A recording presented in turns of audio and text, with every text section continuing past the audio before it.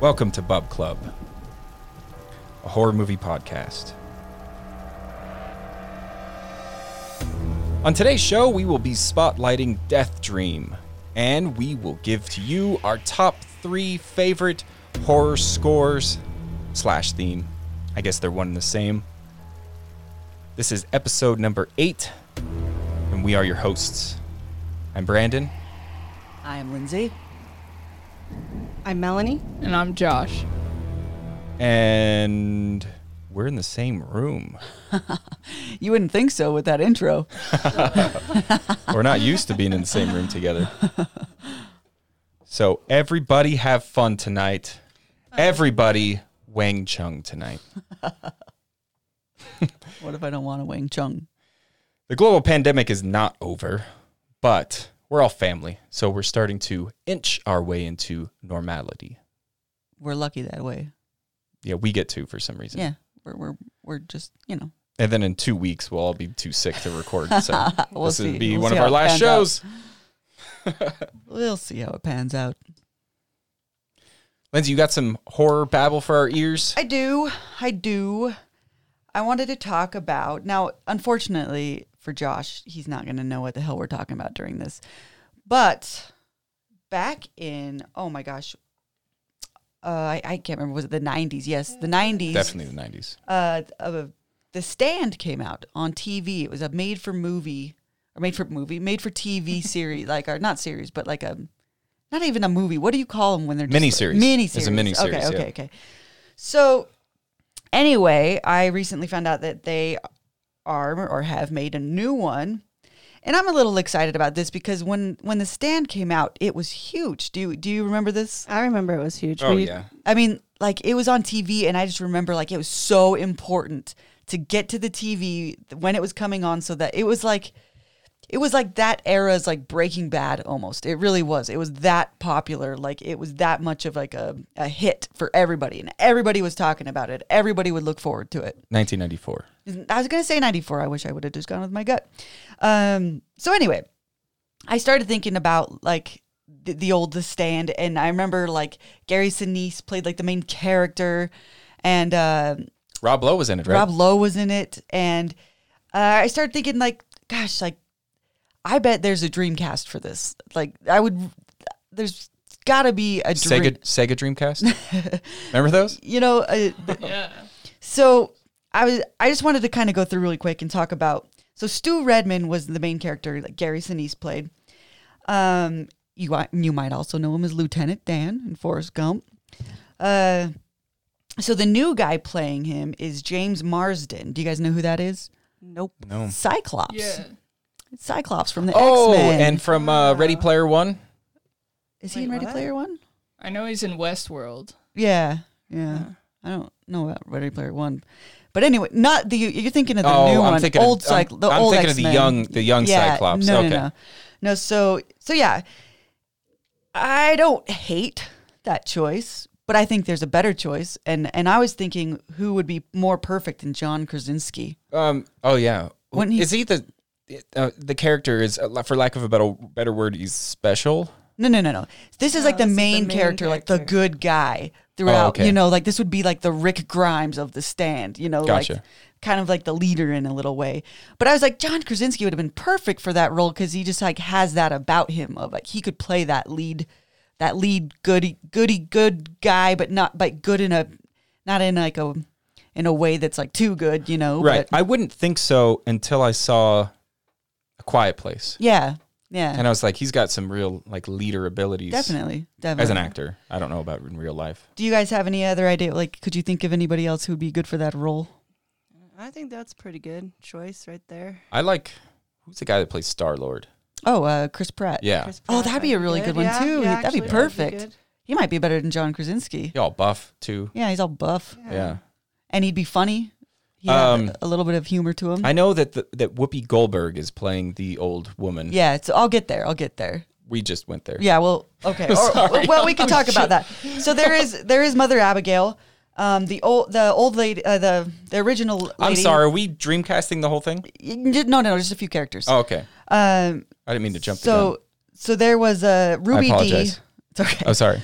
It's It's Ruby Dee who played the old one. I looked through like her IMDb, and there's really nothing that I could even tell you guys where she's from, because I don't know. She didn't do much else, I guess, that I knew of. Maybe some but anyway, Lifetime originals. so yes, Whoopi Goldberg is playing the new Mother Abigail, who is this like visionary character, right? She's kind of like the oracle in the situation. So the good guys, explaining to Josh and some audience who haven't seen the movie, I remember I had the double VHS of this. Came in 2 VHS tapes.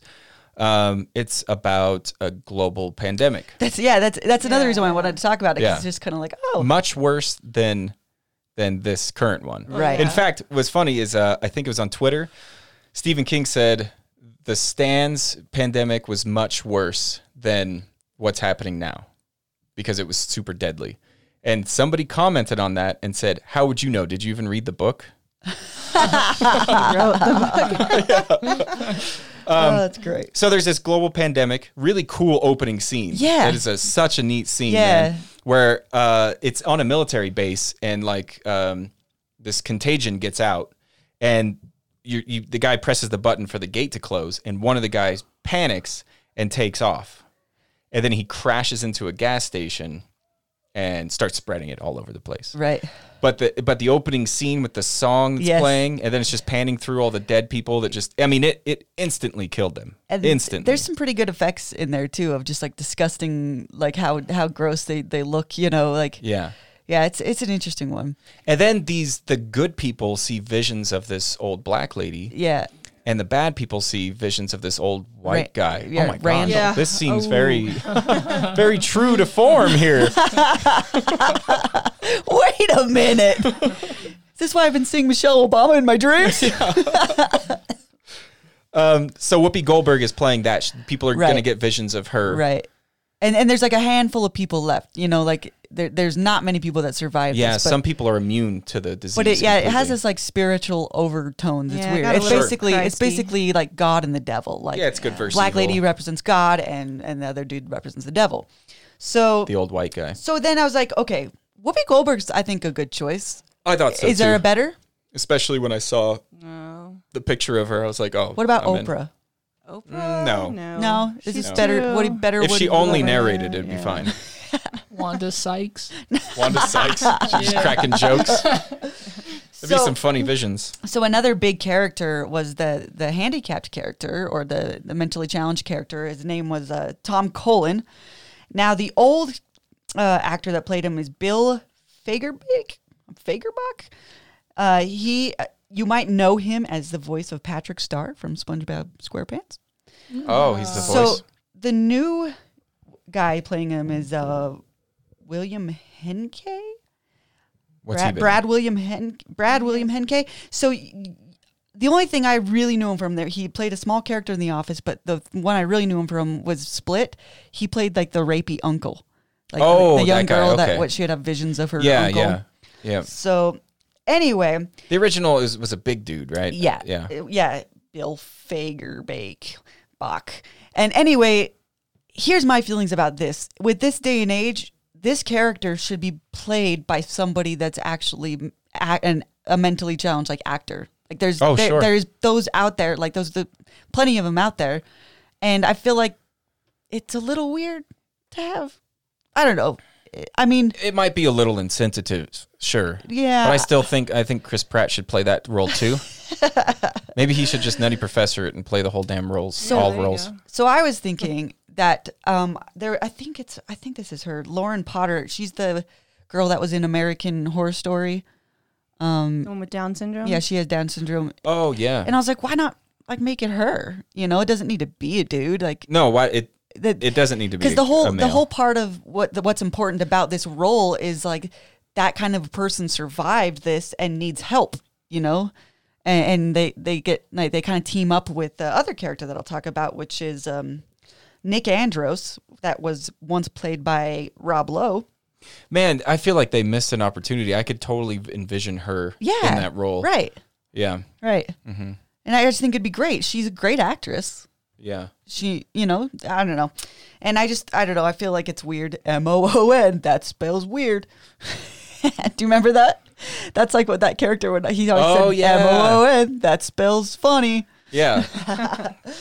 So anyway, Rob Lowe played Nick Andros. He was a deaf character, and this is the guy that got teamed up with like Tom. Was Cullen. he deaf or was he just mute? No, he was deaf. He's deaf and and mute. mute. Yeah. So the new guy playing him is Henry Zaga. And I really didn't recognize him. I guess he was in 13 Reasons Why. He played a character named Brad. And then he also plays Sunspot in The New Mutants, but obviously we haven't seen that movie. So then I was like, who would be better for that character? And like, I'm thinking of like Rob Lowe, and I'm like, oh, what about Adam Driver? Kylo Ren would be like a great character for that for some reason for me. I don't know. Anything thoughts about? No thoughts here. Tom Holland. Tom Holland would be great too. Yeah. Yeah. I like this. I just imagine him shorter because it's like this little guy with this big guy. Yeah. You know? Yeah. Yeah. So the last character I'll talk about is obviously Randall Flagg, the big character. This is the devil guy, right? Who played him originally? The old guy that played him was Jamie Sheridan, and like if you saw his face, you'd be like, you would kind of like recognize him, but he was nothing like notable that I could like really talk about, I guess. But the new Randall Flagg will be Alexander Skarsgård, and if Skarsgård sounds familiar, it's because he's the brother of Pennywise. Oh, they're actually brothers? Yeah, the guy. Oh, what was his name? The guy that played Peter? Peter Skarsgård? No, not Peter. It was a different guy. Anyway, the guy that played Pennywise. This is his brother. So it's kind of interesting in that sense. Alexander Skarsgård's also going to be in the new Godzilla vs. Kong. I'm not sure what kind of a role he'll have in there, but now here in my head, I think I found the perfect Randall Flagg character, the best like devil villain, Colin Farrell. Colin Farrell would be good. Yeah. He'd be a great like villain, like this character's supposed to be like a Older devil dude. well, and like and kind of like a tempter too, you know, like yeah. he's very sexual, and I was just like, oh, that would be a great good, one for Colin Farrell. I was thinking the dude that played Alfred in the new Batman v Superman. I forget his name. He's a famous actor. Oh, the sexy Alfred. Yeah. Yeah, I don't know his name either. I don't know who you're talking about. You never saw Sexy Alfred? You never saw the new Alfred and all the new with the Batflick. Batflick. I saw. It doesn't ring a bell. So anyway, that's about all I want to talk about. I don't know. This miniseries meant a lot when I was growing up. So I think what I want to do is watch the old one before this comes out, and then watch this new one, and just kind of compare and Jeremy see. Irons. Jeremy Irons. That's who you want to be, Randall Flagg? Yeah. That'd be good too, because he is a little bit older, I'm right? going to go with Colin Farrell, like you said. I think I'll just like watching him on screen anyway. No, he just wants to. I just want to see him. He played a roll great over him. vampire, I thought. That's what I thought. I was like, he has that like good evilness about him. So yeah. Anyway, I think that I'm excited about this, and when it starts playing and stuff, I want to talk a little bit more about it and start comparing. Yeah, we'll probably watch it for sure. Yeah. I'm excited. Yeah. Okay, so my horror babble isn't on anything like as exciting as yours, but I've been having sleep paralysis again, kind of off and on lately. I know Brandon has it. These dreams can get pretty scary. I don't know. Lindsay's had some where you see things and you're awake, and they're like mean looking things. Like usually with mine, they're like black little cloud things that come out the wall and like come over and like sit on my chest, and I can't breathe. So that's like the most common thing across. Yeah. And it's actually a famous painting called The Nightmare that depicts that. Right. If you Google it, The Nightmare, it's actually pretty terrifying. And it's basically, sleep paralysis is basically the chemicals in your brain that. So when you go to sleep, there's a chemical that's released that paralyzes you. If this didn't happen, then you would sleepwalk and probably die all the time. Like, because you're. Or you'd be smacking your significant other in Sure. bed. And, sure. So anyway, what happens is when you wake up, this chemical does not trigger and turn off. So you're still paralyzed and in this like half dream state. So your mind, the black shapes is like the closest our mind can get to like a human shape. And that's why we all see them. It's just so real half the time. It's very realistic. It can be accompanied with what's called hippopompic hallucinations, which is where it gets even more realistic, where it goes beyond the black shapes. That's only happened to me once. I know you described it as like your head exploding. No, so that's exploding head syndrome. Oh my God. So yeah, the interesting thing about so you could have hippopompic hallucinations where you can taste, feel, see, and it's very realistic. And that's what I had when I went through my spout of sleep paralysis. I didn't have like light sleep paralysis. Like I was having these incredible hallucinations that were just like, they're kind of like Nightmare on Elm Street, which is funny because that's what Nightmare on Elm Street kind of got. It was based on inspired by, right? Yeah, because teens were like, it was Wes Craven read that like teens were dying in their sleep from it. Yeah. Now it's pretty rare to die from it. So if you're Yeah. like listening to this and you have sleep paralysis, you're not going to die most likely. No. You just have to recognize that what it is, and then you could pull yourself out of it. Hopefully. Right. There was one I had where I woke up and I almost called my mom to like come get me and take me to the hospital because my heart was like beating so incredibly So I knew hard. a guy whose part of his hair turned white from it. Yeah. And it's terrifying. he, to this day, claims that he was abducted by aliens. Yeah, it's very But- realistic. It's very realistic. I and put it's two and two very together. realistic. and it's like it's kind of indescribable. The sad thing is there's some people that don't know that this is going on. They don't understand what I didn't. it is. Yeah. I didn't until I no, met I you, didn't. and you explained it to me. Josh, have you heard of this sleep paralysis? Yeah, and I've experienced it like once or twice. I've never had a serious bout with it, but So I know It know occurs. What it is. It occurs a lot more too in people that can lucid dream, and I was able to like lucid dream, and then unfortunately it would turn into this sleep paralysis because as soon as I realized I was dreaming, I'd kind of half wake up, and then I'd Yeah. be stuck in that state. But yeah, it's incredibly terrifying. Did you have any like hallucinations in this next one, or was it just like you couldn't No, move? it's just I couldn't move. Before, when I was younger, it was the more of the hallucination part where the monsters, or I could Sometimes feel dead myself being hands. dragged off the bed. Yeah. Yeah. But it still sucks. It's, Yeah. it's Yeah, oh, not it a fun does, yeah. experience. No. Yeah. So it's, Yeah, that's how I get them. I get them where I just like can't move, and then it just like feels almost like claustrophobic. You know, Yeah. you just feel trapped in your own body. there's three main things that trigger it, and it's a drug withdrawal, it's like an incredible amount of stress, and it's a lack of sleep. And I remember when I was having it the worst, I was taking Adderall, going to school, and working full time. All three of those things combined just triggered. And as soon as I stopped that lifestyle, they were pretty much, for the most part, over. But Mine are probably from lack of sleep. yeah, Mainly. yeah. All right. Well, I guess back in the horror movie business, Jamie Lee Curtis is co-writing and directing a movie called Mother Nature. It's going to be produced by Blumhouse, and it's going to be about climate change. It's going to be a climate change horror movie. I saw this, and she's been working with Blumhouse with the The Halloween movies, trilogies, yeah. and she's directed an episode or two of Scream Queens as well, so Yeah. she's not like unfamiliar with this territory. So she co-wrote it. You said too, right? Yeah, now? she's co-writing right now. Yeah, that's really Like cool. day after tomorrow type climate change. Yeah, I'm not sure. It's doing this in it's in pre-production right now, so there weren't a ton of details.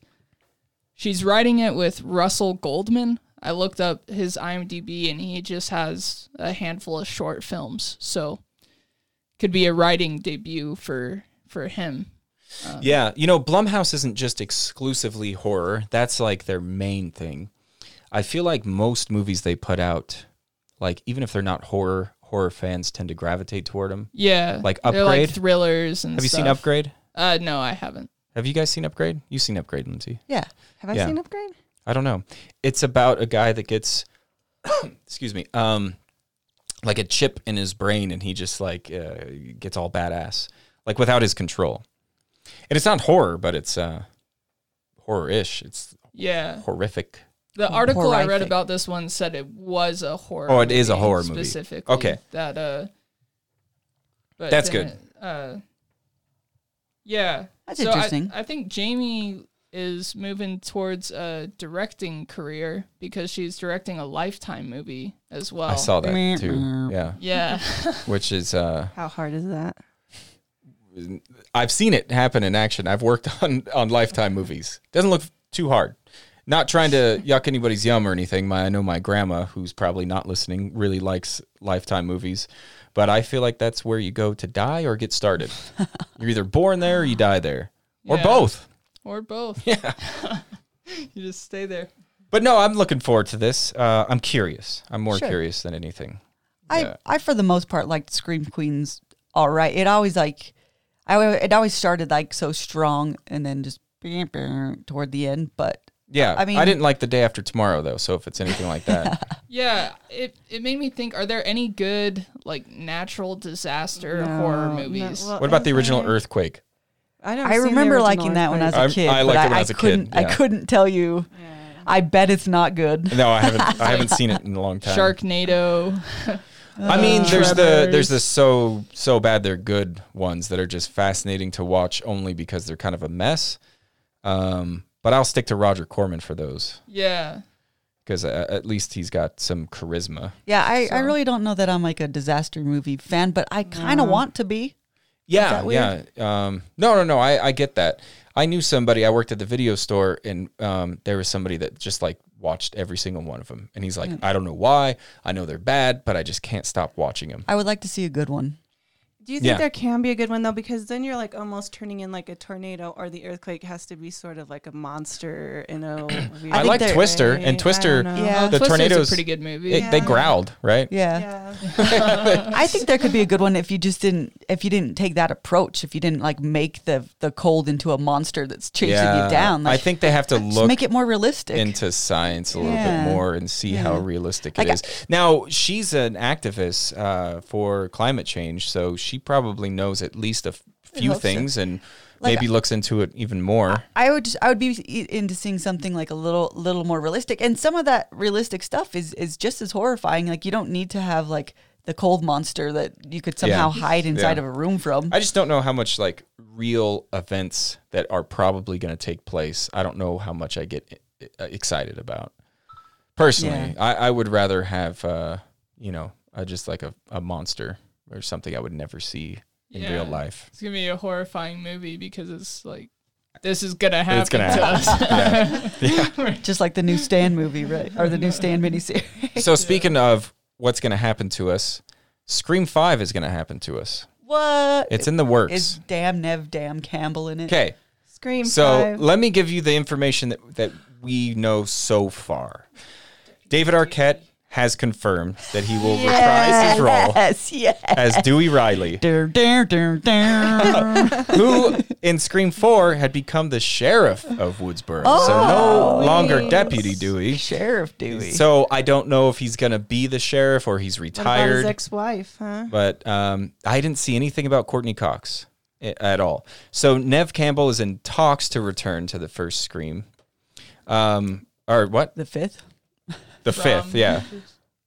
This is going to be, unfortunately, the first Scream movie not directed by Wes Craven.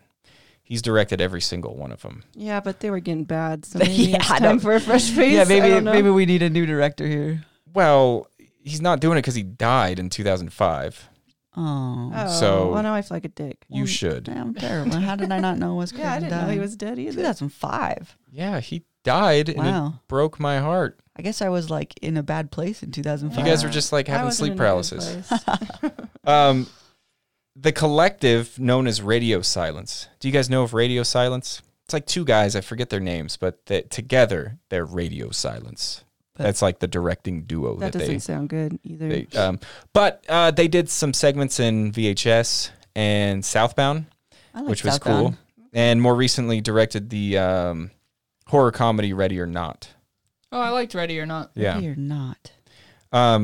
Kevin Williamson will also not be returning as writer, which this will be the second film that he didn't write. He didn't write part 3. But he came up with the whole concept and wrote the first one and the second one and the fourth one. But he's not doing the fifth. It'll be written by the Zodiac writer, James Vanderbilt. Well, do you think if Nev Campbell's back on, they'll finally kill her in this one? I hope surely hope so. Nothing against Nev Campbell, yeah. but I have everything against Sydney Prescott. She annoys me. It's supposed to start filming this October, but of course, that's a kind of a wait and see kind of thing. Right. The last thing I want to end with this information is something pretty fun. It's rumored. Oh, no, actually, hold on. It's rumored that Blumhouse was supposed to produce it, but it'll be by Spyglass Media Group, who debuted with The Sixth Sense. Okay. So, good production company. Here's the fun part. Matthew Lillard and Jamie Kennedy want to come back. How? They're Both their dead. characters had died right? Matthew Lillard in the first one, which was pretty obvious death. He got a TV Yes. smashed on his face. He ain't coming back. And Jamie Kennedy died in part 2. So there's a fan theory that Jamie Kennedy faked his death and he's been orchestrating this thing the whole time.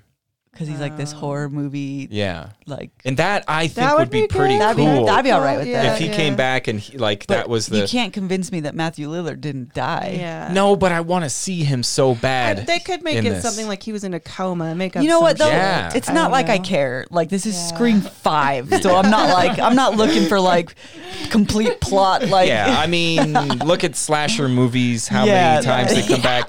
And this movie is so like self-aware Yeah. that they could kind of throw that into it, sure. you know, of I'm like the in whole for it. like no. The more I think they about it, I should. want to think see they it. Should.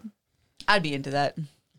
I don't know why, but I'm excited for Yeah, the for same this- reason why I for get excited for Scream the 5. Saw movies. It's just like I'm already in it. You know, I've already You've invested this much that much time. Yeah. time. Yeah. It's one of those things where I get excited for the build-up and I get excited to go see it, and then I leave the theater and it leaves my mind. I don't know. I think this could be good. It has a lot of like potential behind it. The Yeah. directors, the writer, Yeah. the production company, and I should note that the whole article that I was reading, they were very much stressing that they want to be honoring Wes Craven That's as cool. much as Yeah, yeah, possible. that's cool. So yeah. So anyway, that is our horror babble. So up next will be our spotlight on Death Dream.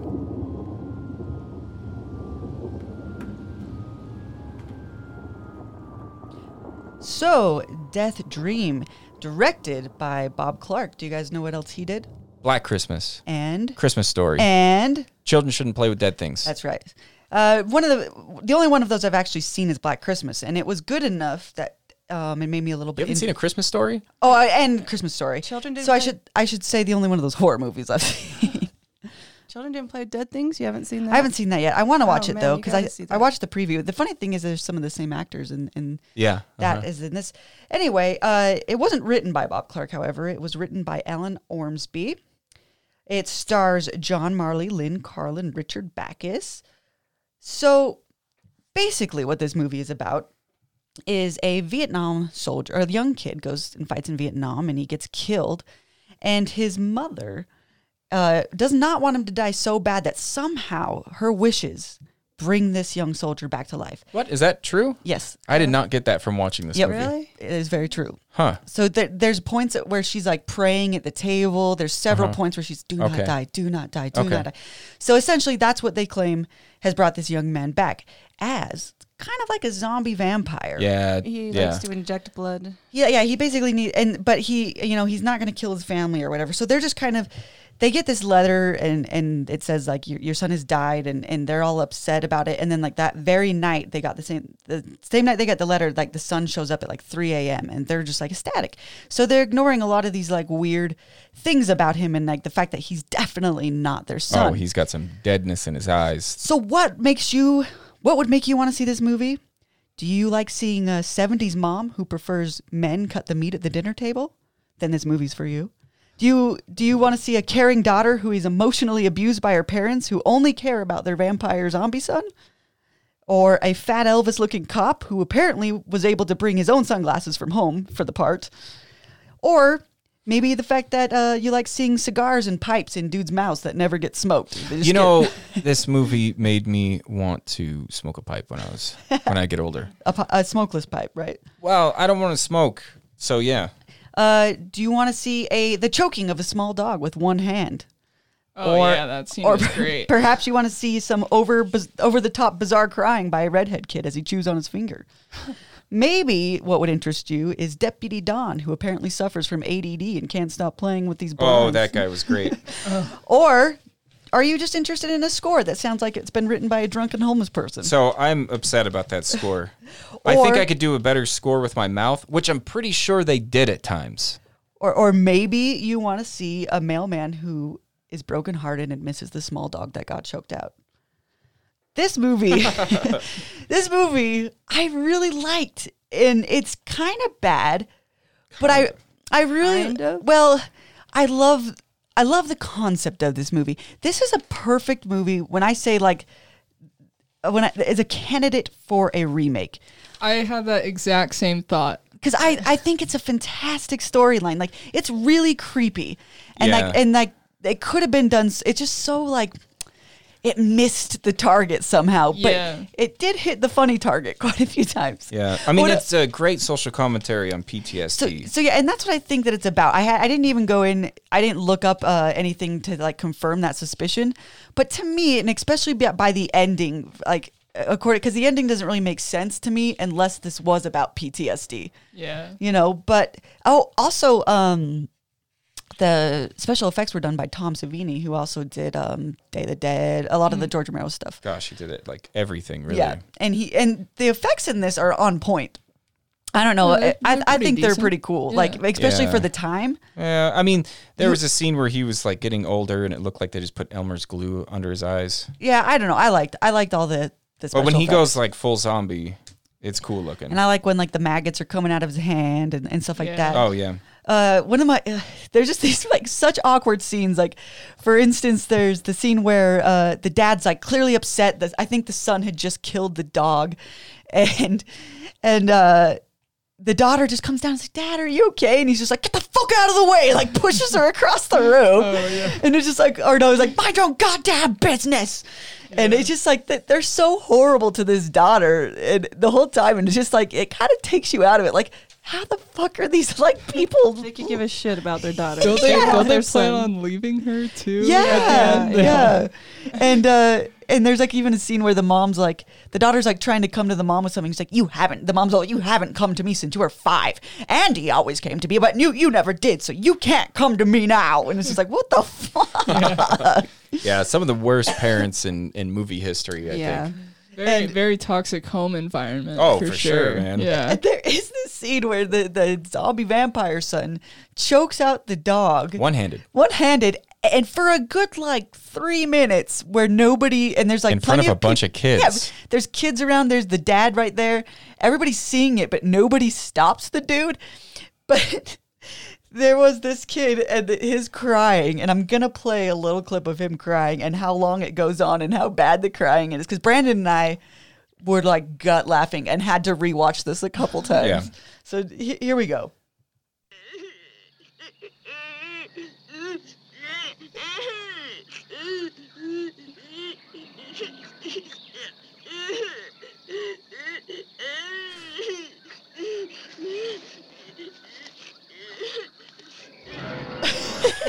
I think that sound kind of sums up the whole movie for me. I don't know. I watched this. I actually ended up watching this twice because I wanted to. You watched it with me. Yeah, I wanted to rewatch it with Melanie because it's kind of one of those ones that's like probably only good to watch with other people. Yeah. I don't think I would have gotten through that by myself. I would I- have so turned it off and pretended. I had to walk out the second time you guys were watching it because I was like, nah, not too soon. Yeah. But Josh watched it alone. Yeah. I didn't laugh at the kid crying because I was like, dude, this guy just strangled a dog. I was kind of freaking out. But there were a lot of good one-liners that really kept me going. Like when he was killing the doctor and he says, "I died for you, now you have to die for me." I don't know. I was pretty entertained by it. I thought it was... I was really entertained by this movie. And I liked the premise, like you were Yeah. saying. And it's one of those ones that for me is so bad it's like good. Like I'm just like, it's the same reason why I'm drawn to like the Howling, New Moon Rising, Howling 7. It just has like some weird thing about it where I'm just like, God, it's just so, the bad parts are so curiously bad but Well, they're trying to make a good movie. I think that has to be like in You the have- recipe for yes, so bad yeah. it's good. Oh, for sure. Yeah. Yeah. And again, like, in fact, when this kind of like ramps up toward the end, when he just kind of goes full zombie vampire and he's like basically falling apart, that's actually a pretty good movie from that point. Like as soon as they go to the drive-in and like how creepy that whole thing is. Yeah, that's true. That's when it really feels like a horror movie. Yeah. In the beginning, it almost feels like this weird drama. Yeah. You know? And there's and then there's some scenes where he like Melanie said, he takes blood and then he shoots it into himself. Yeah. To like stay fresh, I guess. Yeah. Which Yeah. makes me wonder why he doesn't just like None of explain it's the explained. situation and then just get blood given to him by his family or Yeah, something. I don't know why you need to kill anybody. Or just like rob a hospital for some blood bags. Well, I think you know. he's not quite right in the head That's anymore, true. right? No. You know, and Well, he's got this like He does monstrous. kind of have a vendetta. Yeah, Well, and he saw his friend die, and there's like this whole scene where they ask about like I think there's the mailman that asked him about like the kid who he saw die. He's like, oh, he hasn't written a letter. That's not right, is it? And like he freaks out. So like he's definitely a little bit of himself still, but I think what it really is insinuating is that he's like really fucked up from seeing everything that he had to see. right. And then on top of it, he just happens to be a zombie vampire. Yeah. Yeah, I mean, this movie could have been made seriously. It could have been. Yeah. And there's interesting choices. Like, so I had mentioned the ADD deputy Don, and there's this whole scene where the dad goes into the police station to basically lie for his son because the dad has at that point figured out that his son has like murdered some people. And so he goes in to lie for him, and the dad's kind of like distraught, and he's like, talking to these cops, and it's a very like serious conversation. And there's this dude sitting in the windowsill, just like playing with the blinds, and it's like very distracting as a movie watcher. Open, closed, open, closed. As you're very watching the loudly. movie, like you want to yell at Don, like "Shut Yeah. the fuck up, Don!" then He's they trying do. to say something, and he does. Yeah. But it takes like a good 2 minutes of Yeah. this dude just playing with the fucking blinds, and like, Lindsay and I had talked about that actor was like, look, I got a whole backstory for Don. All right. Don is ADD, right? Like, He's thinking about stuff and he's got to play with the blinds. yeah, because that couldn't have been in the script, Yeah. right? Like, or could it have been? I don't know. I'd be I- interested to know. I Maybe really it like- wasn't, and they ad libbed, and they're Well, like, that's what we're keep saying. it. We're saying Yeah. like the actor, like they gave him a little creative freedom, and he's like, "Oh, okay, just listen now, hear me now." I liked that scene because it was a close up of the father's face as he's trying to teach, and you just see the shadows moving, but you can also see like his expression changing, and like he's getting more and more impatient as Yeah. the scene gets on. And I Yeah. just thought it was a fun scene because you're getting upset with him, like Yeah. you're saying, and I don't know, it just kind of feels good once he gets yelled at. I'll tell you though, about the score in this was wretched, man. It Just sounded like wretched. people got a bunch of instruments like those triangles, and we're just like clanking. They- and Yeah, So what well, it I mean, sounded they was opened someone up a hammered on a piano. Yeah, I think they Yeah. opened it up and then just was like plucking the strings and then sometimes, running randomly things. violin string, Yeah. and then just like somebody doing this in the microphone. kind of like those bad bands that Yeah. get together and say, "Why do you need to know how to play the instrument for Yeah. it to be good music?" No, it was you just know? I think like- it was the producer's son was like, hey, my son's a musician and So- he needs to be in this if it's going to get made. So I feel like there was not like any musical notes written down for the score either. Like, Right, it was right. just like some dude in a room like banging on a piano Yeah. with a hammer. I cannot think of any melodies that were happening in it or anything resembling music. I could be wrong, but I feel like it was mostly noise. It was mostly noise. Yeah. So, should we rate this? I think so. Does anyone want to say anything more about it before we rate it? I'm going to give it a 4.5. If it 4.5 because of how it was made. If it had been made greatly, it would be up like 8 or 9 just by the premise for me. But 4.5 for the what we saw. Yeah, I'm gonna just give it a 4, straight 4 there. I did like the premise, but the movie was terrible. I'm gonna go for a 5.5. I thought the movie was fun and it had good pacing Yeah, that's true. with the horror and then like a little bit of comedy, and then I thought the killings were like actually pretty creepy. They were, yeah, And, definitely. I don't know, I was entertained by it. I'm going the lowest, 3.5, because it seemed, now if I'm looking at it critically, it seemed really amateurly made.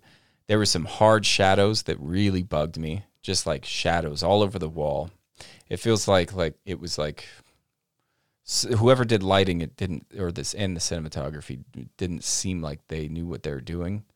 But it was fun to watch once. And again, like I walked away the second time it was on because I was just like, I can't sit through this again.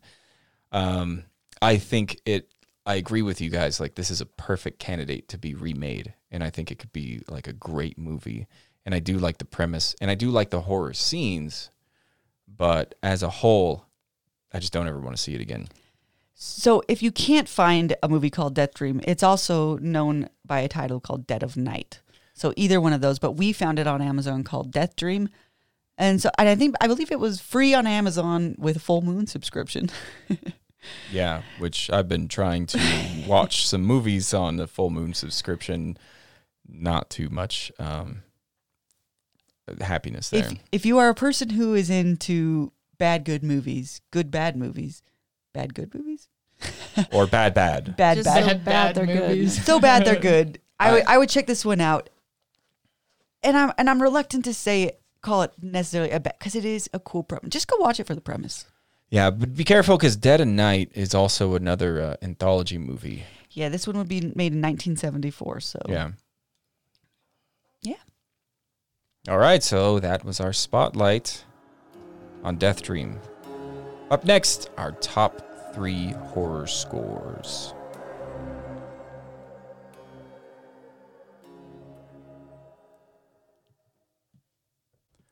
All right, so horror scores or themes.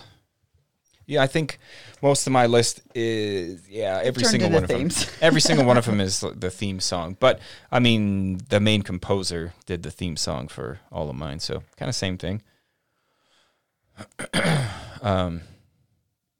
Yeah, should we start it? Should we get into it? Let's get into it.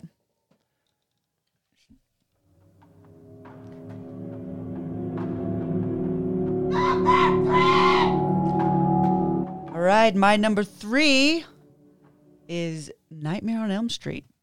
Who wrote that score? Charles Bernstein. If you don't recognize his name, maybe you might know his work in Sharktopus versus Whale Wolf, or Cujo, or The Entity. Now, Oh, he did Cujo too? yeah. Nice. Now, was The Entity the one where she gets like... She gets banged by a ghost. Yeah. Yep. That is The Entity, Okay, yeah. that one. Okay, and that makes me laugh even more because that had some funny score music in it. Anyway, It's just so hot. so yeah, we decided we're gonna play some little clips for you guys. I just, this Nightmare on Elm Street. The reason why I picked it, it's just this song is so iconic for me, and the music is just like. I feel like if you've watched any of these movies, like this is what you kind of think of. This is what plays in your head, and I think that's the making of a good score. Like if it's just like something that gets stuck in your head, and it is, if you just like take the Freddy out of it and you just listen to it, it's just kind of like really scary music. Like this music could scare you on its own, even if you didn't know where it came from. And I don't know that in a movie, music is so important. And then just I think this music is a big reason why, for me at least, I love Nightmare on Elm Street. Like it coupled with it so wonderfully, and it's just like it all comes together and makes a perfect movie. All right, let's hear some of it. Yeah, right. Oh, wait. Smith. That's the Will Smith one. All right, here's the actual score.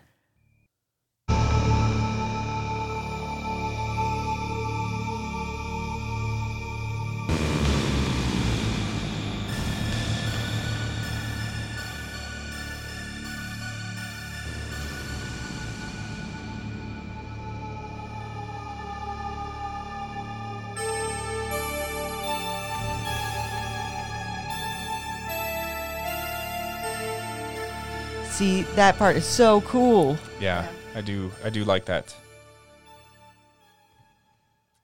It feels like I'm having a bad dream right now. So yeah, that anyway, I don't know. It reminds me of my childhood too. It's a classic. It's a classic. So that's why number 3 is Charles Bernstein with his Nightmare on Elm Street score. My number 3 is Psycho, and it's Mike Oldfield who did the score. And the reason why I like this is the same kind of you do for Freddy. It's classic, right? Who doesn't? I mean, the Psycho theme is classic. You're always going to picture somebody with a knife. That's true. In fact, how many times has it been like parodied? Yeah, in a way. So that's why I chose it. Nothing like too. I thought this movie was ahead of its times too, as well. Like I love the show, the movie, not the show, Brandon, the movie. I actually watched it when I was doing research on horror movies with great scores, and it was a classic that I hadn't seen before. So I watched it for the first time this week, and I What'd you think? really about enjoyed the score. Yeah, I was gonna put it as an honorable mention, Yeah. but I did really like it. I thought it was. Oh, it's a pretty amazing score. Psycho. You haven't seen Psycho, or you have now? I have now. The one with Vince Vaughn. One where Yeah, that's the. you know, that's the when I best think of that right? one, I think about that one. I just think of him like masturbating by the wall. I Like, can Yeah, just that see was it as her butthole when she falls over. I like- don't understand why we need. That's what it shows. It's this I don't understand why we need the masturbating scene. It's just weird. And I don't need to And see her butthole. I don't want to see Vince Vaughn masturbating. No. All right, so here's Well, that makes one of us. Psycho Prelude.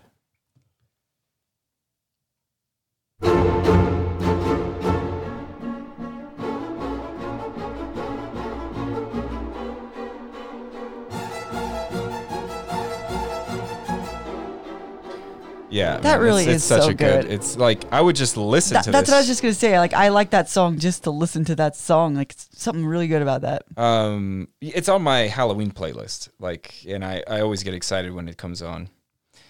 Am I wrong, or did Danny Elfman do the new one for the remake? I could be wrong. You might be wrong. Maybe they just used the original. Maybe you could look it up. I could look it up. Yeah, that's a great one. Psycho theme. Yeah, so my number 3 is Persona. It came out in 1966, and it was directed by Ingmar Bergman. The music in this movie was written by Lars Johan Werle, and I just thought the music in this movie really sets the tone for this film right from the get-go. So this music is from the opening credits. I can't really describe it, so I'm just going to play it for you guys.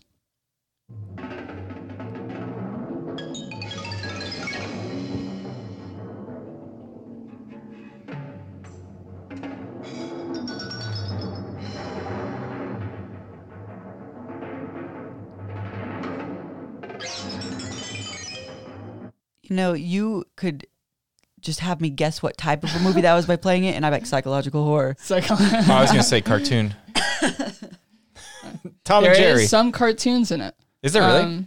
Just Just like, like 10 seconds on of the a background? cartoon. During the introduction sequence, it's like the director described it as a poem in images. So the movie? Yeah. Oh, okay. It's It sounds psychedelic. Kind yeah, of. it's Okay.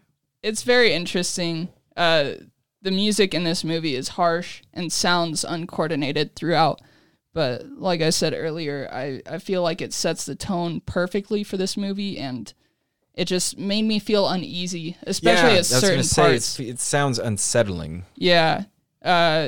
Another title for the film that the director was playing with before he decided with Persona is cinematography. He's just going to call the movie that. Mm-hmm. But there's like a point in the movie where the film literally burns like half of it off. Oh, okay. And then it just starts flashing like horrific images of like people being chased or like That was probably extremely effective in the theater. yeah. That probably freaked people out. And in the 1960s, yeah. it's yeah. I mean, that would freak me out today, I think, if I was watching a movie and it looked like the film burned, because I'd be like, aren't we all digital? What's going on? I'm like, what's happening to my laptop screen? But no, I really enjoyed it. So that is my number 3. It is Persona by Ingmar Bergman. I gotta see this movie. You've convinced me. I want to see Persona. My number 3, recently on a podcast I listened to, which I won't call out because I like the podcast, but I highly disagreed with them. They said that they were questioning whether or not it was horror, and that's Gremlins, 1984.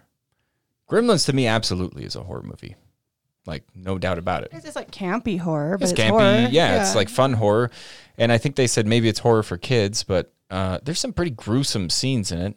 I mean, these monsters are killing There's people. pretty scary scenes. Yeah.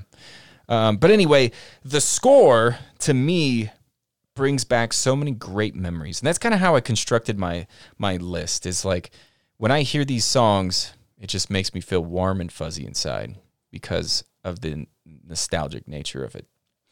And I think it's like super duper catchy. And here it is. This is called The Gremlins Rag from Jerry Goldsmith.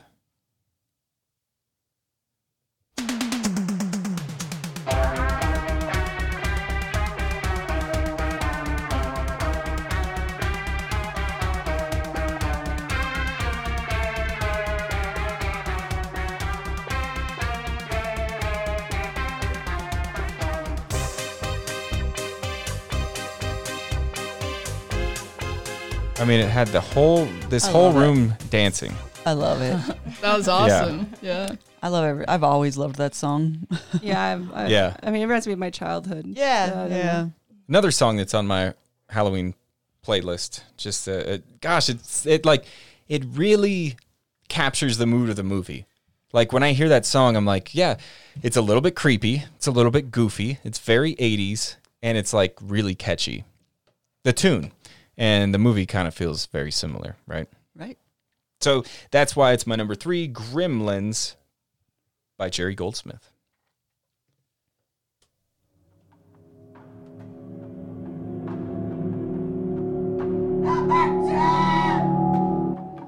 So my number 2 is the score for Candyman by Philip Glass. Now, if you've listened to any of our previous shows, you probably could have guessed that this would be on my list for some of my top favorite scores because I've talked about this before.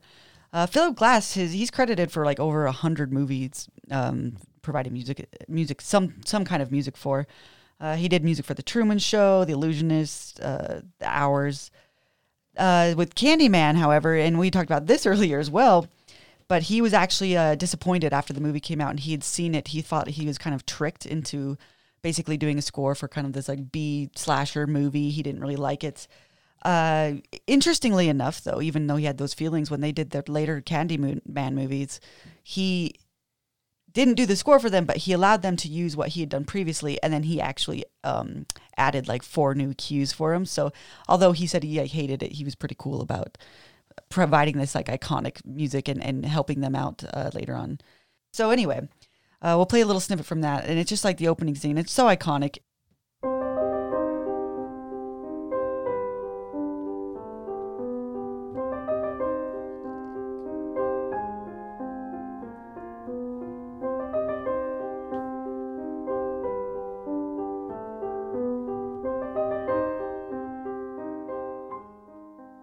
It's so sad and scary.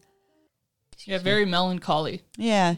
I don't know. I think for some reason, if that movie did not have like that accompanied score, it wouldn't have been as good of a movie. Like it just wouldn't have. It was still a really cool movie, but there was something about the music in that movie throughout the entire movie that really just, I don't know. It made it. I think it made it what it is. It's very melancholy. Yeah. And there's parts of the movie that are that as well. Right. You know? The movie is not just terrifying, but it's kind of sad. It is sad. It feels pretty sad. Yeah. It's a sad story. Yeah. I remember being really depressed watching it when I was a kid. I always, you used to play this all the time on the piano. Anytime you get on the piano. And I thought it was that If I Was a Rich Man. That was the. I know it's a different. It's very key, different, very different tone altogether. but it's the same melody, you know. Not at all. If I Was a Rich Man. Not at all. If I was a rich man. Not quite at all. There's somebody listening that's like, no. Brandon's right, but nobody that's in this room. And that's okay. Anyway, I don't know. I think playing Sweden. Philip Glass did such a great job, and even though he didn't like the movie, like I think he was one of the most important parts of that movie. So that is why Candyman is my number 2, or Philip Glass's Candyman score, number 2. And my number 2 is The Exorcist by Bernard Thurman. I just love the theme. I guess it's another classic movie. Kind of reminds me of my childhood. The theme's probably on your Halloween list, Brandon. It better be. Which one? Exorcist. Oh, yeah. Isn't that Mike Oldfield? Oh, did I? Mike Oldfield. Okay, so Bernard Thurman was Psycho, sorry. And Mike Oldfield is The Exorcist. Screwed that one up. By the way, now that we're talking about the Bernard Thurman again, Danny Elfman did redo some of this stuff. Oh, he did? Yeah. Okay. He also did one of my honorable mentions. So Oh, okay. he's a Okay. dude. So that's why she was talking about Bernard The Thurman. dude. again. Yeah, sorry. But yeah. Now this is another one of those iconic. It'd be so fun to be one of the people that wrote one of these like iconic. Now, it's Tubular Bells. Yeah. Is this just a classical song and they used it? I'm not sure. I don't know. That's what I always thought, but I could be wrong. You could be wrong. But it's a great song. You want to hear it? Here it goes.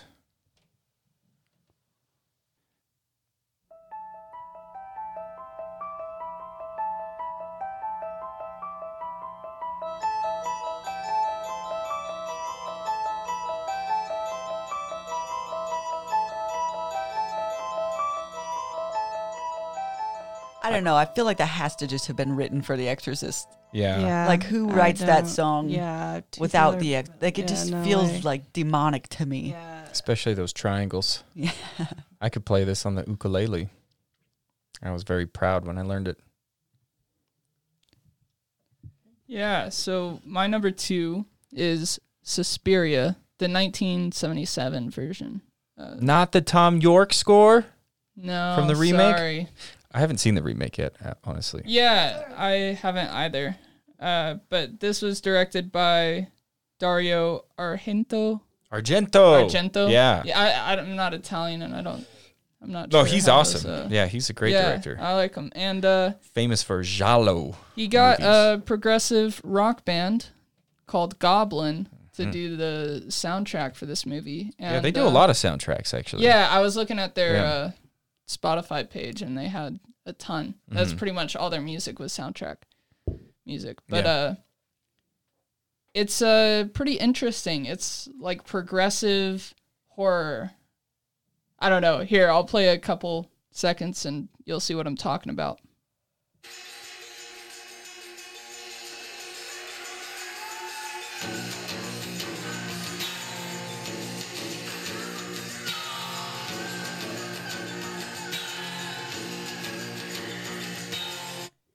Josh is going all avant-garde with his lists. Yeah, I love it. I like it was almost like a Pink Floyd album or something, but spooky. I'm starting to Yeah, feel, yeah, for sure. I'm starting to We're get gonna an get idea of what COVID. it's like to be up in Josh's head. Oh, yeah, chaotic Yeah, just chaos. and beautiful at the same time. So Thank I you. would like to just circle back a bit real quick before we forget. So with Tubular Bells, that Mike Oldfield was 19 when he wrote that song, and he had a whole album of just like instrumental songs that he played all of himself. So it was not written for The Exorcist. Okay, that's what I thought. However, the album was was doing poorly until it was used for The Exorcist, and then it began to sell. Oh, how cool. 19 years old, this dude wrote that song. That's Yeah. pretty awesome, man. Yeah. I was just like playing video games and stuff at 19. You were writing songs at 19, Yeah, that's too. true. That's true. Yeah, so I don't know, the progressive horror rock really piqued my interest in Suspiria, and I thought it was pretty interesting there. And, you know, I like a good dance horror movie. You do. You do. I would suggest watching the new one as well if you've watched the I old haven't one. watched the new You Suspiria should yet watch because I it. didn't like the old one, but Really? maybe I should watch the new one. Yeah, I've always been interested. And I didn't hate the old I one. really like Tom York and Radiohead, so Yeah. yeah. Yeah, so that's my number 2, Suspiria. All right, my number 2, and I had to do this, man. I had to put a John Carpenter score on here, or else I would feel incomplete myself. There's a lot to choose from. What'd you say? I just laughed at incomplete myself.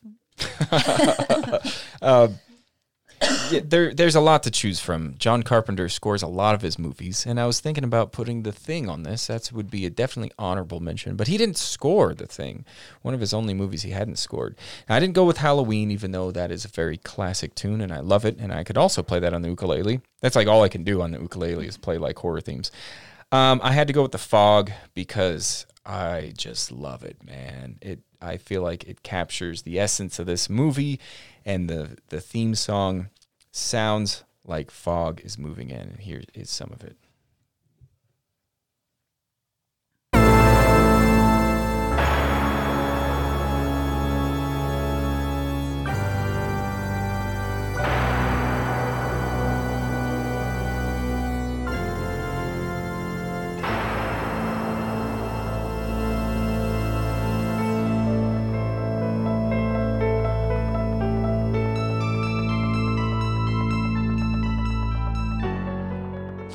John Carpenter has a couple of new albums that came out that he just like, they're not scores from movies. Just like stuff he wrote. Yeah. And He's got such a cool style. Oh, I love his stuff, man. Yeah. I love it.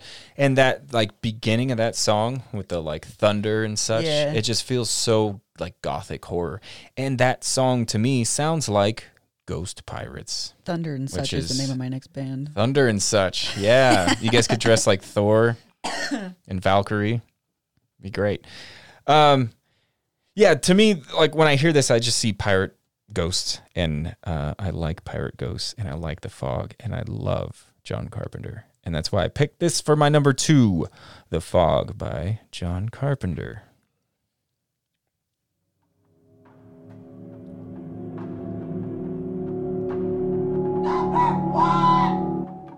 My number 1 is Army of Darkness. So Joseph LaDuca, who composed the music for Evil Dead and Evil Dead 2, he returned to score this film. However, I kind of messed up with this because the song that I chose to debut for this is actually written by Danny Elfman. So while Joseph LaDuca scored this movie, which I actually enjoyed the score for the whole movie, however, my favorite part about this movie is the march. The march of the. Is it the Death March? March of the Dead? March of the Dead song, and That's the one that Danny Elfman did. That's the one that Danny Elfman did. It's the theme of the movie, basically. Kind of, yeah. I mean, yeah. That's what it says on the cover. Yeah, it's good. It's so good, but I don't want to not give credit to Joseph LaDuca because the rest of the movie I really do, and I wouldn't have known. Like it sounds so similar, like it has some of the same pacing and stuff. So like I was kind of like surprised when I found out Danny Elfman had done the March of the Dead song. So anyway, yeah, let's listen to a little bit of it.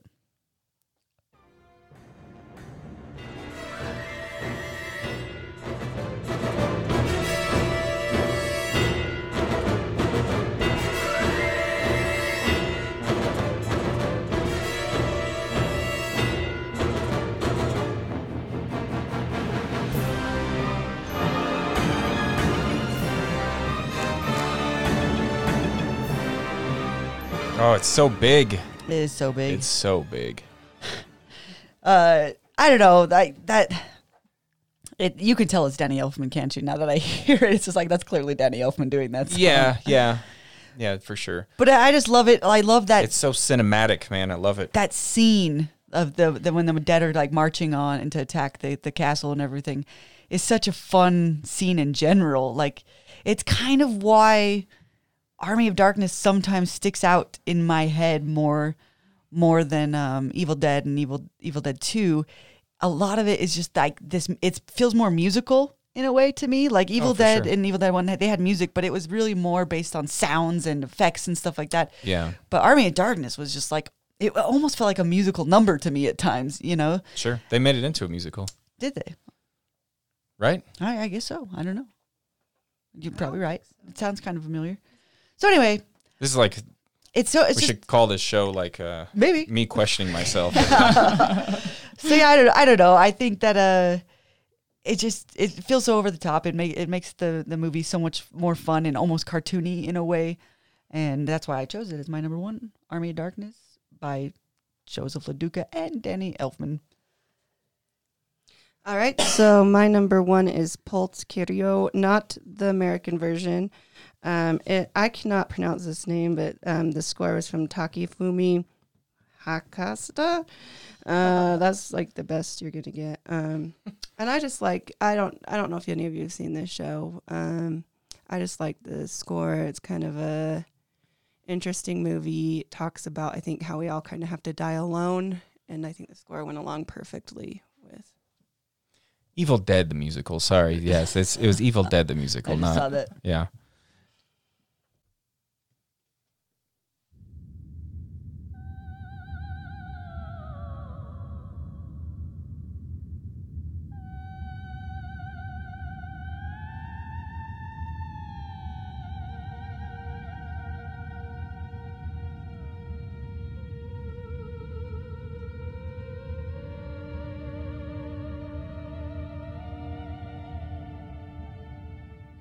Yeah, that scared me. It does sound like Dying Alone. I just got scared. And I don't like being scared. I think you're on the wrong podcast, buddy. My number one, I've talked about this movie a lot, but I really love the score to this movie, and it is Midsummer. And he's wearing the shirt. And I'm wearing a Midsummer shirt. Where'd you get that cool shirt? Brandon got it for me for my birthday. Oh, and Brandon? Lindsay. Both of you. Sorry. My idea of her money. Man, the music in this movie is crazy. I watched it again this week, and I actually listened to the soundtrack a couple times, and there are some very anxiety-inducing songs on this soundtrack. Yet the soundtrack and the movie kind of blend together so Oh, seamlessly. so perfectly. Yeah. And that's why it's my number one, is because For sure. it the soundtrack flows so perfectly and fits what you're seeing so well. Without the soundtrack, I don't know, the soundtrack pulls you in that much harder. Yeah. Like it really just when you have your surround sound up at home or your speakers kind of just blasting, it kind of feels like it's blanketing around you in a weird way. It's just it feels kind of almost like you're on a mushroom trip. Yeah. Well, that was because you watched it on mushrooms. Oh, that's right. I gave you those. I dosed you. But yeah, this soundtrack will switch from very beautiful, harmonious songs to these anxiety-inducing ones. And Kind of how the movie does, right? Yeah, exactly. But this last song, which is what I'm going to play an excerpt from, they kind of start blending together and playing over each other. And it's almost like a battle between the two. And so I just wanted to play a small clip where you can hear both and you see one kind of overpower the other, and that would give you kind of a mood of what the music in this film is like. So here we go.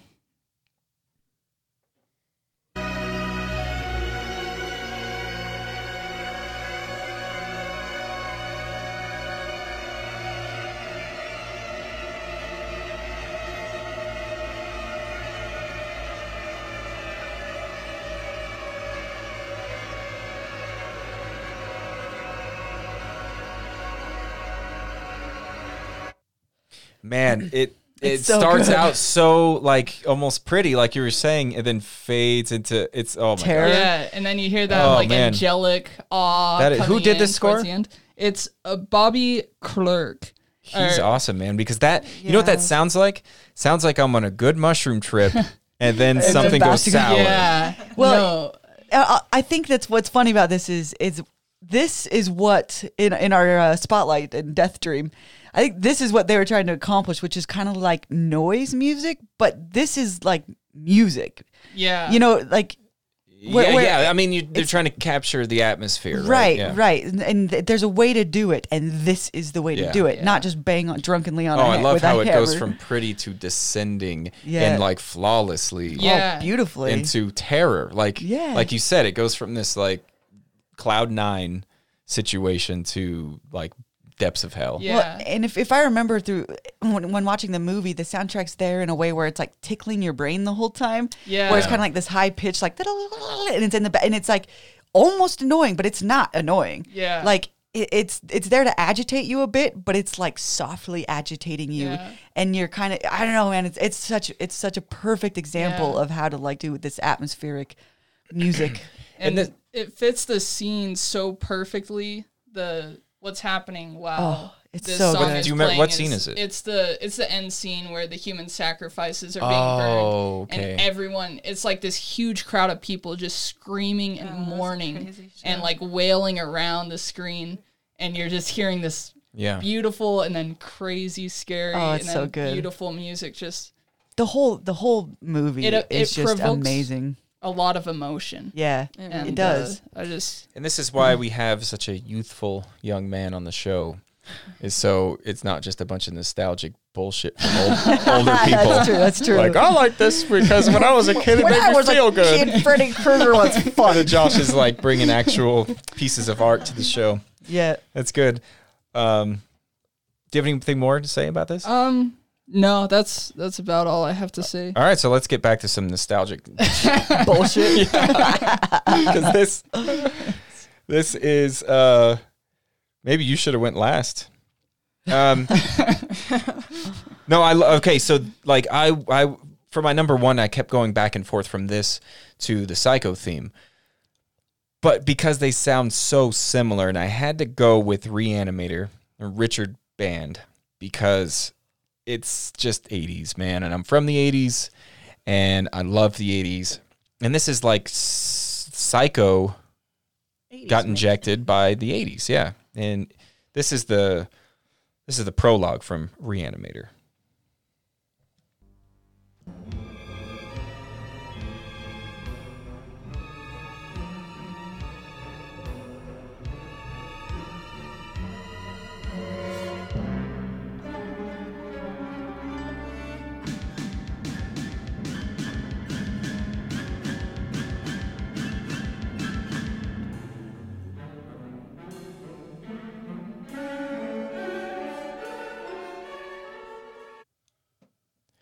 I mean, you heard the Psycho in there, the shower Yeah. scene. But there's more.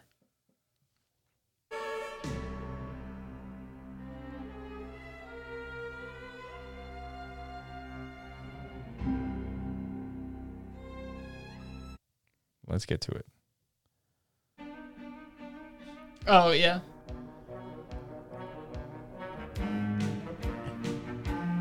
I mean, it's Psycho. Yeah. Listen to this part. It's how did they get away with that? Did they like credit it? Did they Not say to- it I was don't know, their not to own? my knowledge. Is it one of those things like as long as it's like 70% different, you could use some of the? I don't know. I mean, look at Vanilla Ice Ice Baby Yeah. with what's that David Under Bowie Pressure. song? Yeah, Under Pressure. That's fun, but I think Queen it's a little David bit Bowie. silly to pretend that's not the Psycho theme he song. had to buy the rights to that song. He could have, To or I mean, it's from what? Psycho's from the '60s, so there you could still. yeah. You No, still I was had- talking about Vanilla Ice. Yeah, Oh, he had to buy the yeah, rights for it. they Oh, were- he the ended up record getting in trouble. companies were gonna sue him. Okay. He bought the rights to it. okay. But there's a lot of hip hop groups that sample music, but I Yeah. guess maybe they don't sample it long enough.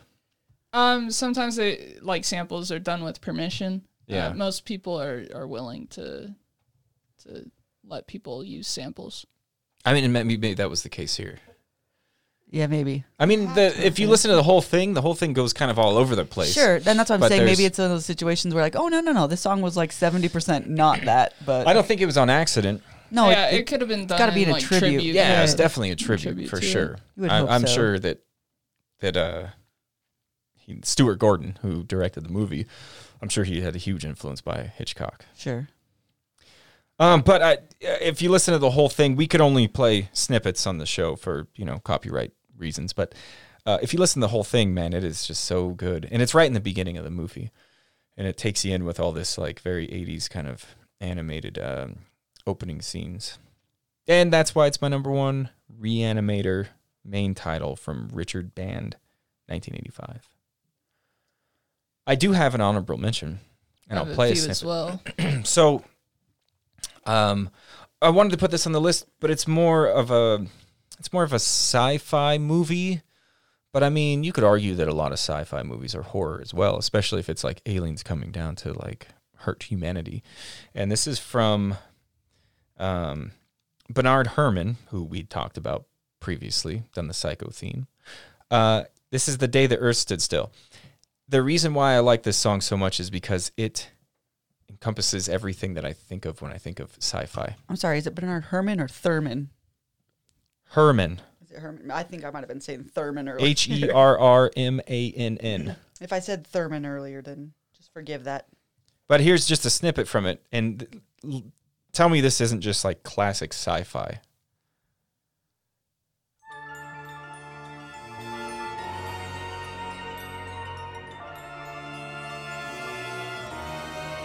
And speaking of like, Kind of spooky. yeah. And speaking of sound-alikes, does it almost sound like the Mars Attacks? I can't remember. I can't remember what that is.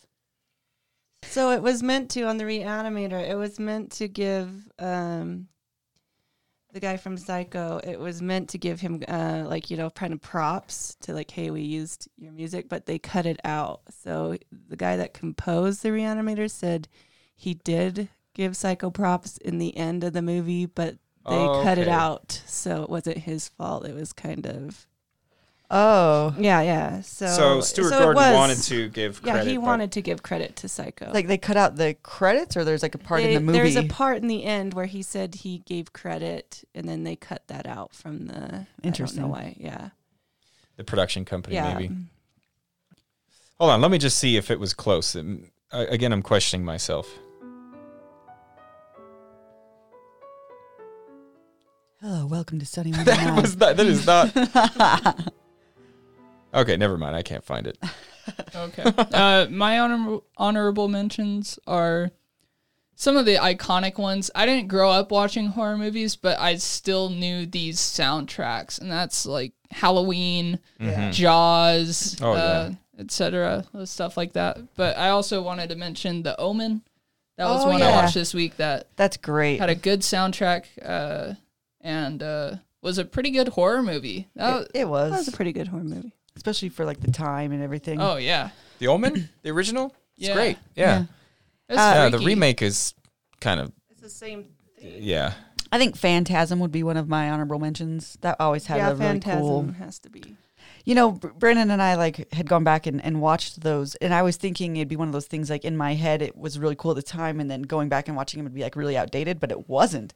Like every one of those was good. That we never made it to the very end, but we never saw one so that good. we hated. Yeah, we they're were so like good. we were like into them. We're like we have to see them all now. I watched them up all till the very There's a last brand one. new one, and it's the one before the guy that plays Tallman actually died. I'd like to. I'd like to see it then. Sorry, I played music over you guys.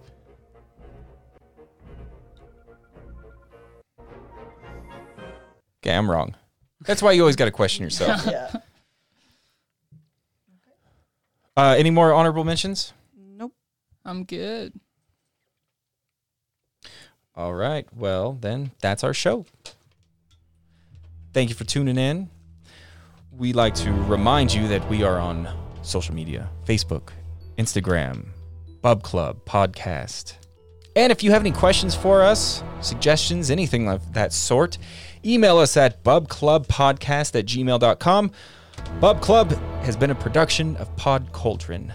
Here's some other great podcasts on the Pod Cauldron Network, including Rabble, Rabble, Rabble, a comedic look at current events, and Cards and Cubes, a show about board games that you didn't grow up playing. And we will see you next week.